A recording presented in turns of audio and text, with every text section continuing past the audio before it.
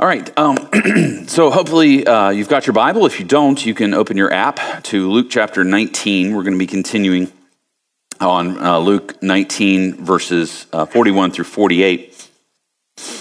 One of the things my family enjoys doing together as sort of a hobby is actually going to movies together. It doesn't always have to be going to the movies. We can watch movies at home as well. It was something that as my kids reached a certain age, we began to realize, obviously when they're a certain age, you can't go to see a lot of movies. There's very few movies you can take your small children to. But as our kids became teenagers, we found that we really enjoyed watching movies. And one of the first, I think, little series that we enjoyed watching was the Sherlock Holmes movies with Robert Downey Jr. And it was one of the cool things about that movie, those movies that struck me was the way they used slowed down cinematography. There were points in the movie where they would just slow it down to like 1/10 of the normal speed, and it allowed you to take in a scene. I remember in the movie, which one? Game of Shadows. I couldn't remember which one it was, but the Game of Shadows, there's a scene where Sherlock Holmes is running through the woods with Watson and some of their associates, and they're being fired upon by the enemy, and they slowed down the whole scene so the bullets like hit the tree and like explode, and they show that like their facial expressions and how they're responding and all this stuff. And it's just fascinating to watch that because you can see so much more detail than if it was at full speed, right? Now, that's something you use only partially, because if an entire movie was shot like that, it would be the most boring movie ever. But it's great for moments. And this is exactly what actually happens in the Gospels. In Matthew, Mark, Luke, and John, the Gospels are flowing along pretty quickly. Jesus has 3-year public ministry, and they dedicate about 50% of their material in each of those Gospels is dedicated to 97% of Jesus's time in ministry, public ministry, over those 3 years. But then it hits Palm Sunday, and the rest of those Gospels is dedicated to that 1 week of events. And it digs into, you can actually build a structure for that week and what actually happens each day. So each of them are slowing down so that we'll take it in. We'll see what's happening. We'll make sure we catch every nuance of these moments. And that's what we're really focusing on through this series is called The Road to Redemption. We looked at last week the events of Palm Sunday. Now, I know you're like, isn't today Palm Sunday? I know, we just wanted to confuse everyone.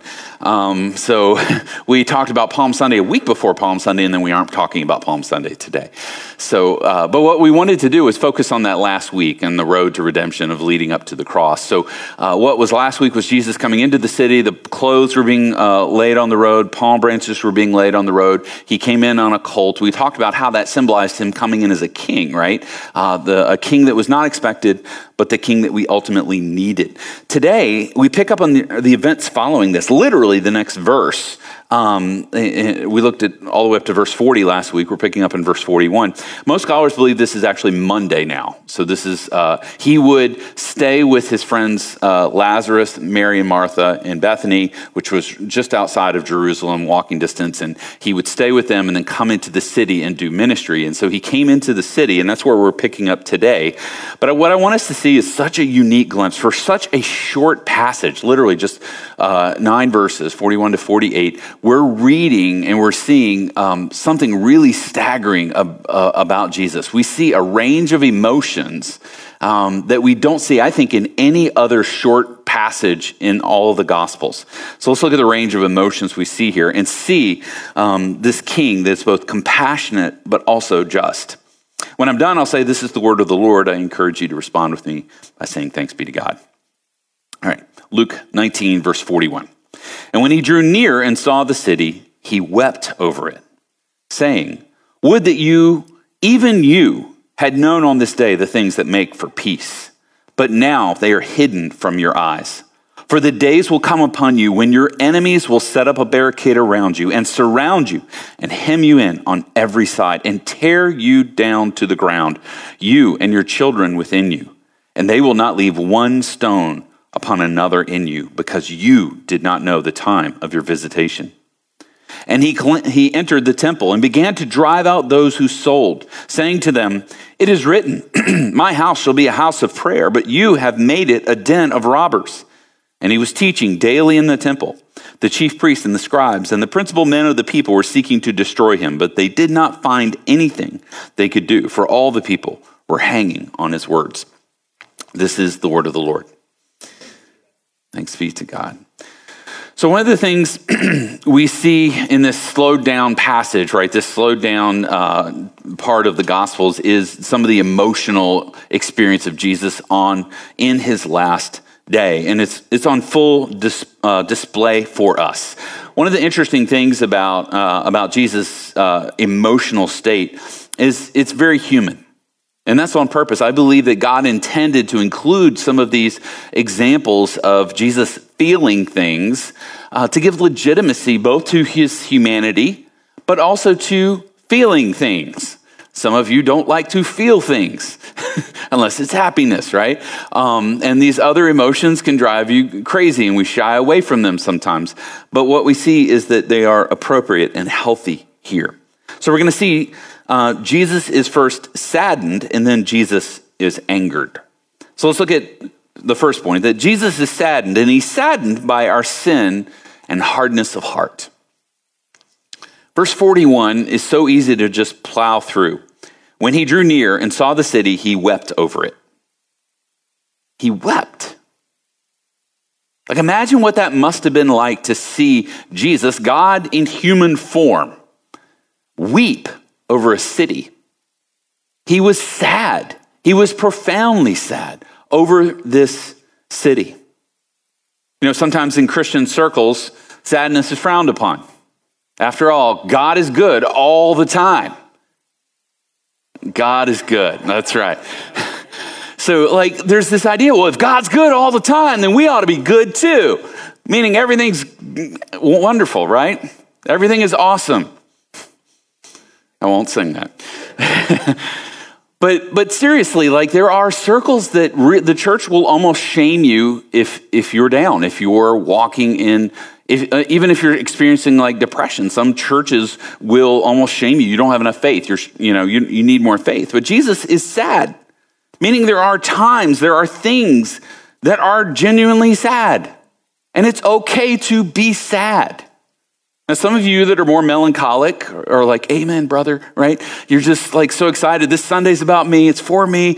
Okay, yeah, sad is appropriate. Maybe not sad all the time.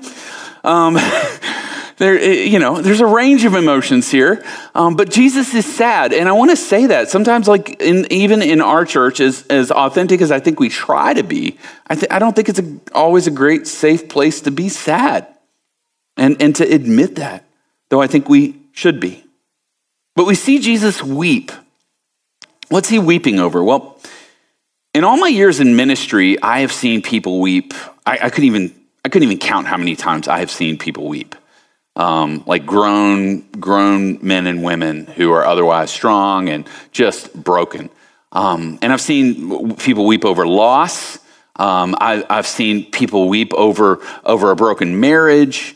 But there is a special kind of weeping that happens from parents over their children.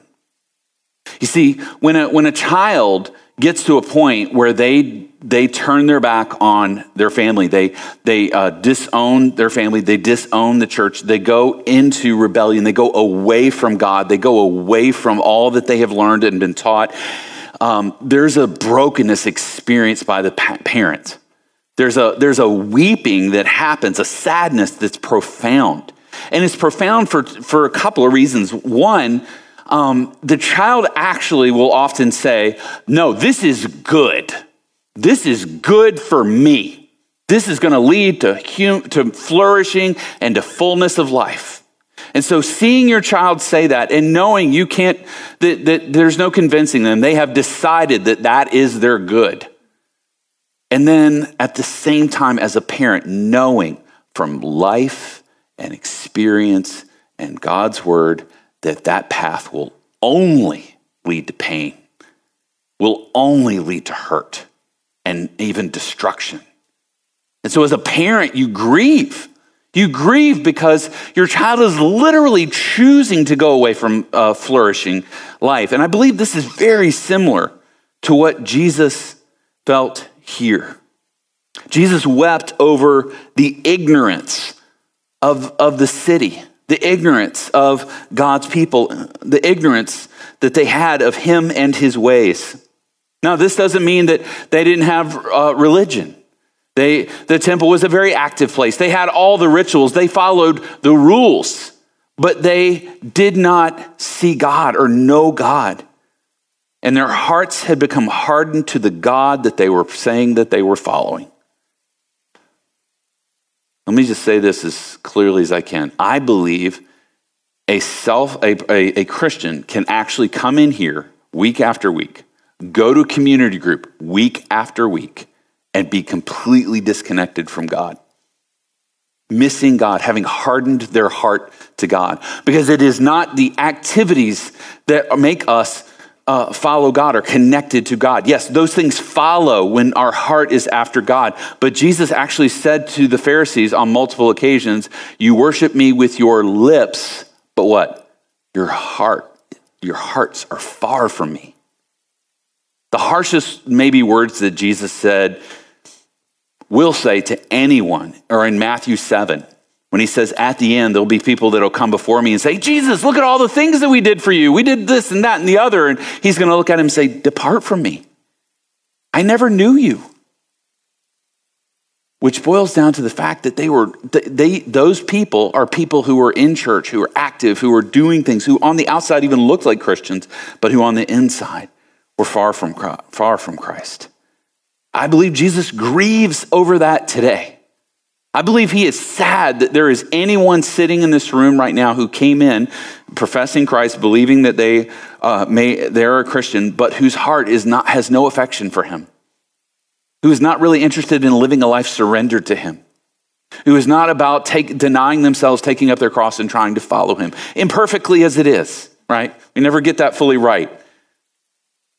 But the person who would come just because it makes them feel better, the person who comes because, well, this is what I'm supposed to do, or I come because this is my community and they kind of support me, but their hearts are far from Christ.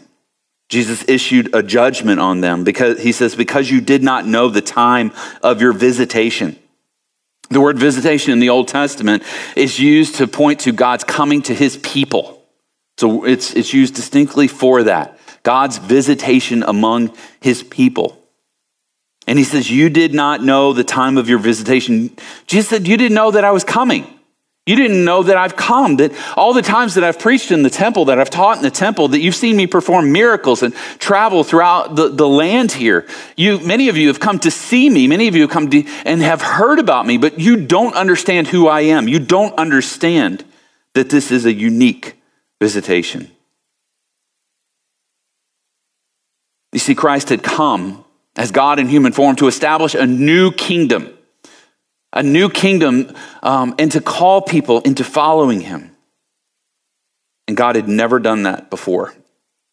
Picture verse 42 with Jesus with tears in his eyes. Would that you, what an interesting phrase, would that you, even you, Jerusalem, had known on this day the things that make for peace, but now they are hidden from your eyes. This echoes back in Luke 13, so like 6 chapters earlier, Jesus cried out about Jerusalem. He goes, oh, Jerusalem, Jerusalem, the city that kills the prophets and stones those who are sent to it. How often would I have gathered your children together as a hen gathers her brood under her wings, and you were not willing. But this was the city of God. Literally, Jerusalem is throughout Scripture pictured as the city of God. Right? Even in the book of Revelation, in the new heavens and new earth, there's a new Jerusalem coming down out of heaven, right? For us. And yet these people, not everyone, but the city itself was full of rebellion and resistance to Christ. Jesus was willing to make peace, but only on his terms. And that's important for us to understand. He goes, you didn't even know the things that make for peace. You think you had it. You thought that a king who would come in and throw off Roman rule would give you peace. You thought that setting up this system of sacrifices and this temple institution that you've created, this system of making money and of power, you thought that would make peace. That's not peace. I am peace. Verse 43 and 44, this is hard to hear for anyone who knows history. For the days will come upon you when your enemies will set up a barricade around you, and surround the city of Jerusalem, and surround you and hem you in on every side and tear you down to the ground, you and your children within you, and they will not leave one stone upon another in you. You see, around 66 AD, the Jewish people were sick and tired of Roman rule, and they revolted. They revolted, and very quickly the Roman Empire set up siege mounds around the entire city of Jerusalem. And they laid siege to that city for 4 years. And in 70 AD, they broke through. They destroyed the city, destroyed the temple, broke it down, the entire thing. It was a violent time. Thousands of Jewish people died. And Jesus said, in his own way, you could have avoided this. Jesus was pointing to this earthly destruction to point to a deeper, eternal destruction that we risk if we miss Jesus. If we don't understand the day of visitation, if we don't understand and see that God came down in human form through Jesus, and that his death on the cross is not some historical event we celebrate on Friday, but a spiritual reality that's still affecting life today in this world. And that his resurrection is not something we celebrate on Sunday as a mystical, spiritual thing that nobody really knows what happened, but we kind of hope there's life at the end. We celebrate that believing his victory is our victory. And he's saying, if you get that, you haven't missed how to make peace. Don't harden your hearts. Jesus wants us to experience this eternal life. More on that next Sunday. I don't want to preach that whole sermon. It's a good one, though. So we see Jesus saddened. The second thing we see Jesus emotionally that happens here in his and how he acts on it is his anger. Secondly, Jesus is angered by consumerism. Look at just 2 verses, verses 45 and 46. And he entered the temple and began to drive out those who sold, saying to them, "It is written, my house shall be a house of prayer, but you have made it a den of robbers." Now, it's interesting, if you look at Matthew, Mark, Luke, and John, if you don't know, are 4 parallel stories, different authors, same story they were telling. It's like watching the news on 4 different channels cover the same event. Nobody covers it the exact same way. They don't shoot from the same angle with the cameras. They have different spins on it, but it's the same story, and that's what they're doing. One of the interesting things is that only a few events cover all 4 Gospels. They all have sort of different flavors, if you will, and this is one of the events. Jesus cleansing the temple is recorded in all 4 of the Gospels, and if you gather all of these accounts together, you get a lot of details.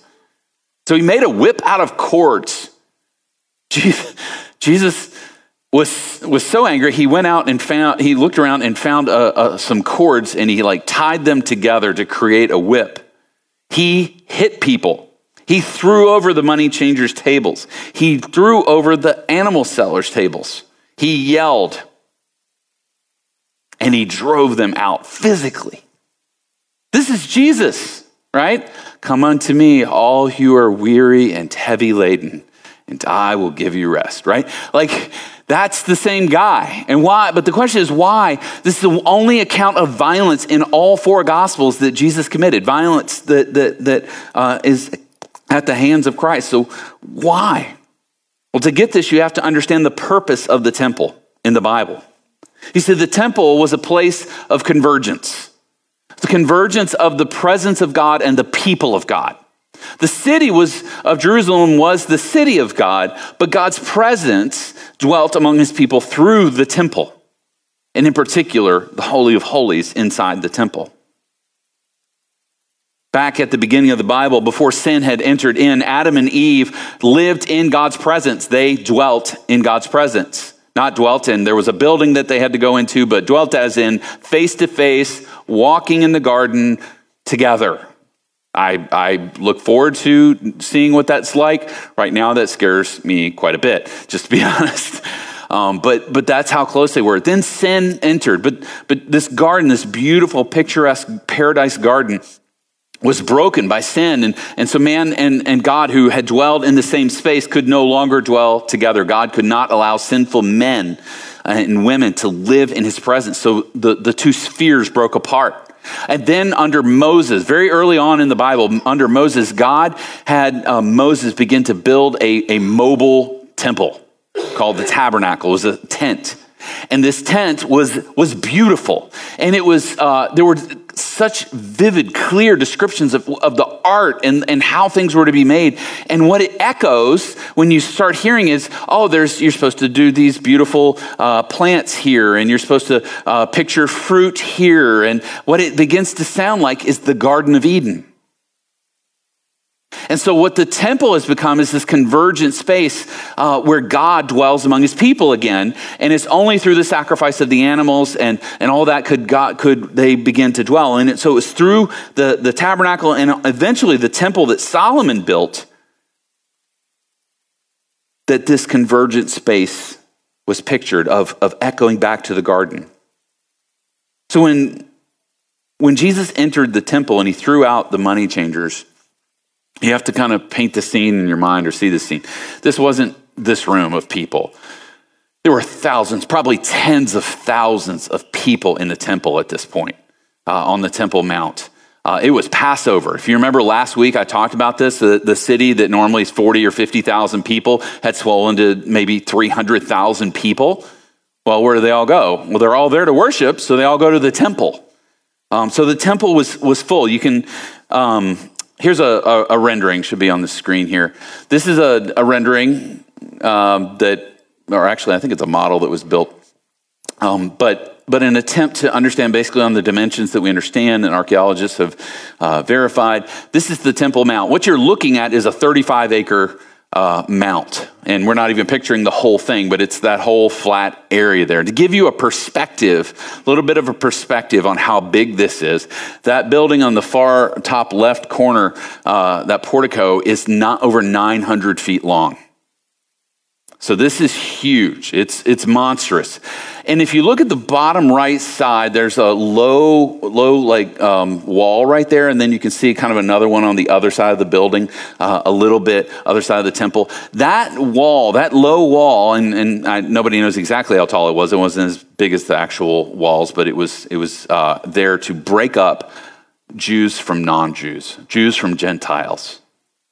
And the Gentiles could only stay outside of that. So they could go all the way around to the other side, up the portico over there, but they couldn't get into the actual area where Jews were. Jews could go in. Then there was a court, the further court there was where Jewish women could actually go. And then the furthest court was Jewish men could go there. And then within that further, only the priests could go and the holies. And then once you got to the Holy of Holies, inside the temple, which would have been at the far end of the tall part of the building, would have been the Holy of Holies. And that's where God, the Ark of the Covenant was, and God would dwell there. And only once a year, a high priest could go in there. After having made sacrifice for their own sin, they could go in there and make sacrifice for the sins of God's people. So imagine this scene.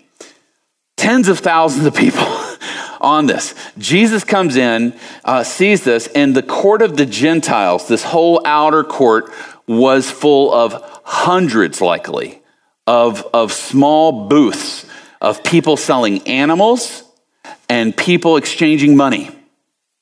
You ask why? It didn't happen normally, but it was Passover and all these people had come. So what happens if you have to travel 2 weeks on the road to go to Jerusalem for this Passover festival? Well, you're supposed to offer a lamb, a spotless lamb. Well, you maybe could bring one, but then you've got to care for it, feed it, make sure it doesn't get injured, because if it gets injured, you can't offer it. So you'd have to go home and get another one. So what would happen is the local religious leaders decided, we can sell people an animal to sacrifice there. So they began to do that. And then people also had to pay the temple tax. That was part of going to and sacrificing, was to pay the temple tax. But you couldn't pay the temple tax in foreign money. So you had to exchange the money.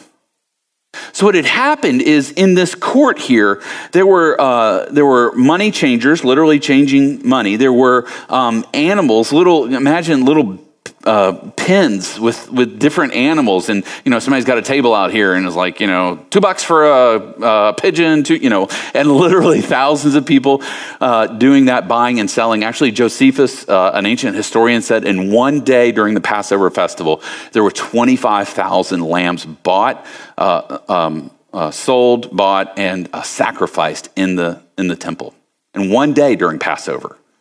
So you can imagine that and they were making a lot of money off of it. Another historian tells us that a dove could be bought on the streets outside in Jerusalem somewhere for like 4 coins, but inside the temple, so that you could go ahead and make an offering, it was going as high as 75. And you thought shopping at the airport was expensive, right? We got like 50% markup. I don't even know what percentage that is, but that's a huge percentage. And the truth is, the religious leaders were getting a kickback on all of this. They were making money off this. Think about the amount of capital that would flow through the temple, just through the money changers, probably not giving a great rate, and the animals being sold for crazy amounts of money. And where was this happening? In the court of the Gentiles, where people who don't yet know Christ, who did not know God, were supposed to be able to come and pray and hear about God and encounter him. They had literally blocked off this area for the very purpose that God had created it for. And Jesus was angry. Convenience and consumerism had taken over. And don't be too judgy here, because it happens all the time to us as well. How often do we opt for what's more convenient? I can lay in my bed and watch Facebook Live today. Don't even have to get up. No one's going to judge me because I'm in my pajamas, right? I can make a cup of coffee and participate, right? I'm not knocking you, you're here. But I'm saying, like, at times there's a temptation. It can be easy to do that. It can be easy to skip out on community group because you just, I've got a little work I could do and some emails. And so what we do is we end up sliding the priority over of God and substituting convenience. And we can come into this space on Sunday, and I hear this language, thank God, not hear a lot, but I hear consumeristic language about churches. Oh, I like the music. Oh, the preaching's pretty good. I like my community group. I like the building that we meet in. I like the elders and the staff, and I like the meetings that we have, and I like the studies we do, and I like. There's one common word in all of that. Right? And very simple question, did the temple exist for the glory of people or the glory of God? The church does not exist for us to consume and take. God cares where our heart is. Jesus was not passive or weak in his response here. Some people say, I've heard people actually argue, well, the truth is this, just the way the Greeks phrase and things like this, is Jesus really didn't do violence against people. That'd be a sin. So he was kind of like, hey guys, it'd be really super awesome, cool if you could consider leaving the Temple Mount. That would be awesome. Thank you. I've actually heard people argue that Jesus didn't use violence. I'm like, why did he make a whip of cords then? What? Decoration? What? He was angry. He was righteously angry. There is a good anger. Good anger, right? Some of you have been told, don't ever get angry. Being angry is a sin. Being angry is not a sin. Being angry because the world is not operating the way you want it to is a sin. Getting angry and losing your cool because somebody cuts you off in traffic is wrong. It's a misplaced anger. But being angry when you see innocent men, women, and children suffering in Ukraine right now, if you don't feel a little bit of anger, like I'm not sure what's going on. That's a righteous anger. Now, what we do with that can be sin. But that anger itself is a righteous anger. You see, God gets angry. He's angry at what happened to his house. Jesus said, "It is written, my house shall be a house of prayer, but you've made it a den of robbers." The quote there, "my house shall be a house of prayer," is from Isaiah, and the full quote is, "my house shall be a house of prayer for the nations." See how often the Jewish people miss this? They miss the point of the temple, the outer court. The largest part of the temple was dedicated for people who did not know God to be able to come and hear about God and to encounter God's people. This is what happens when we take the church and we use it for ourselves. We get comfortable with our community group. We get comfortable with our worship. We get comfortable with the way things are operating. Things are good for me. And we've lost the plot. We've lost the mission. We've lost that the church exists as a missionary agency. This is an embassy of Jesus Christ in Brookline. And we are ambassadors to go and represent him. What does it say about us if we just enjoy hanging out at the embassy? My favorite artist is Van Gogh. I got to go through the Van Gogh Museum in Amsterdam when I was in seminary, and I was there for a conference, and the rest of the folks had left. I stayed a couple extra days just to tour around the city, and I spent a lot of hours just there and then on the grounds itself around it. And his most famous painting is of his doctor. It's actually the most expensive painting. Is a portrait of his doctor. In 1990, it sold for $82.5 million. Roughly 160 million today, they say. What's funny is they don't know what's actually happened to it. They kind of lost track in 2018 or 2019. They haven't been able to locate it. That's kind of weird. But imagine you're sitting there watching this painting being sold, and you understand who Van Gogh was. You understood the impact he had. You understood the value of this piece of art. And as soon as the person finishes buying it, they walk up with a box cutter and a spray paint, and they just slash and spray. You're like, wouldn't there not be a sickening feeling enter your heart, and probably some anger? And that's good anger, because honestly, I don't think you own a painting like that. You're a steward of it, because it is so artistically significant that you're only a steward. And you lost the point of the painting. Why Van Gogh even painted it. And that's exactly what they had done with the temple. And that's what can happen to the church. I would say this today for us, to apply for us. We need to be careful. Only we can examine our hearts, because the truth is I can look at you on the outside and say, well, no, he seems really committed to Christ, or she really seems committed to Christ. But it can be you're just going through the motions because of what you're getting out of it. And you're kind of like, this is pretty good for me. I'm okay with that.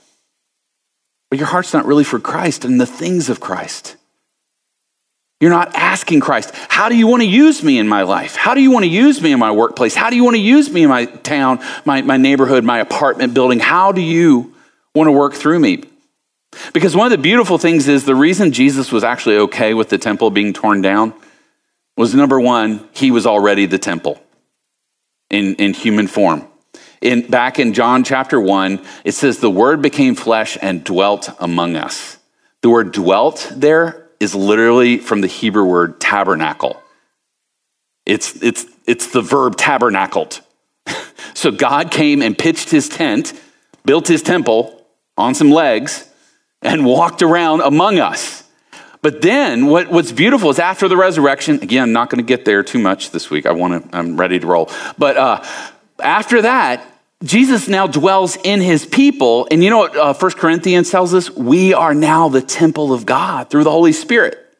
And how much better is that? This is God's ultimate plan. Not that there would be a building where God dwells, but there would be a people where God dwells. Think about how unstoppable that kingdom is. There is no building you can tear down to end Christianity. There is no religious spot that if it's destroyed, we're done. It's not wrapped up in earthly wealth. It's not wrapped up in any earthly facility or space. It is in a people. And that's why the kingdom of God can spread around the globe like it does. And it's a picture of that eternal kingdom that we get to be a part of. Let me ask you just a really honest, blunt question. Have you hijacked the temple for yourself? Holy Week is a great time for us to recommit ourselves, right? The Gospels slow down. Let's be intentional this week. Let me suggest a few quick ways, and I'll close this in prayer. One, confess. Use this week to confess that you have hijacked the temple. That when it comes down to it, you like some Jesus in your life, but you don't yet, you have not thought often what the temple is for, that is for God and for others. Be intentional this week with your time. Slow down, put your phone away, pray, read the gospel. Pick up where I am today at the end of chapter 19. Read slowly, 20, 21, 22, 23, 24. Next week we're in 24. It's the resurrection. What a great week to just slow down and take in the gospel. Take time to worship.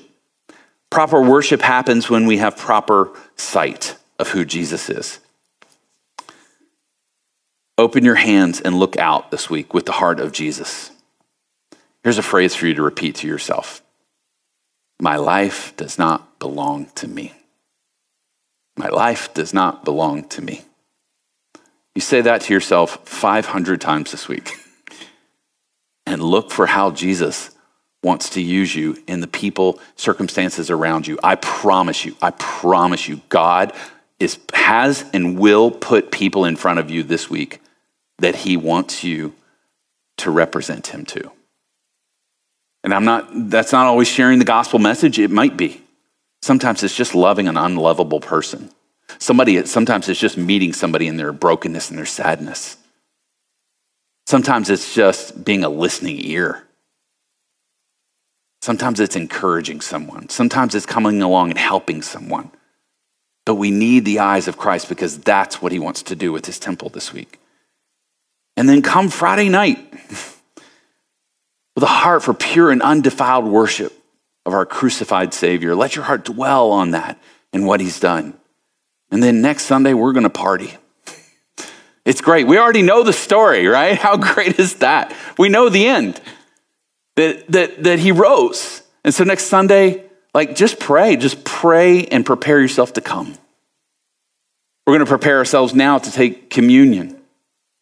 And I realize across the room, there's a range of emotions. Maybe you came in here today feeling really sad. You're just in a tough spot in your life. Don't feel any shame over that.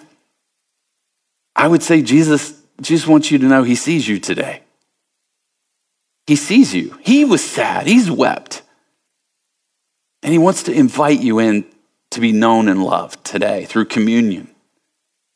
Maybe you realize you've been hijacking the temple. Communion is a way to consecrate, to set yourself apart again, to rededicate yourself to Christ. Taking the bread, the representative of the body of Christ, and drinking the cup as the symbol of the blood of Christ reminds you that he's already bought this temple. And he is inviting you to repent today and experience grace afresh and anew. If you're not a Christian or you're not sure where you stand with Christ today, communion's not for you. It's the one part of the service you can't participate in, or we ask you not to. It's for those who have taken that step of faith. We're excited you're here. I know it takes a lot of faith to even come to a church if you're not a Christian, because it can feel like you're an outsider. But let me just encourage you today. I believe you're here on purpose. I don't believe one person is sitting in this room by accident. That God wants to meet you today. And so through this next song, you can pray. Through this next song, you can sing. Maybe you want to grab that connection card and just write a short prayer request on the back and drop that in the offering basket later, and I will pray for you. I'll follow up with you. Let's go ahead and stand. I'm going to pray. When we're done, then over the next song, if you're a follower of Christ, take your time. No rush. Take your time to pray, reflect, repent, and then make your way towards the front and out this side door here. We have to take communion out in the hallway if you're new, because there's no food or drink in here, and then just make your way back in through the back door. But again, take your time. There's no rush. Let's pray. What a picture we have of you today, Jesus, of a weeping Savior. And we know that your tears over Jerusalem were just a glimpse of the tears you would shed on the cross. You didn't weep because you were helpless. You were sad, but you were going to do something about it. We thank you today that you did not leave us in our ignorance and our hardness of heart, but through the cross, you break open. You break through. You open our eyes. And I pray today that you would do that in our midst. Do that in me. Help me to see you more clearly. Help me to consecrate this temple. Help each of us to lay aside the pull of consumerism and convenience over a devoted heart to you. As we take the bread and the cup, we remember what you've done and look forward to the day we will see you again. In your name we pray.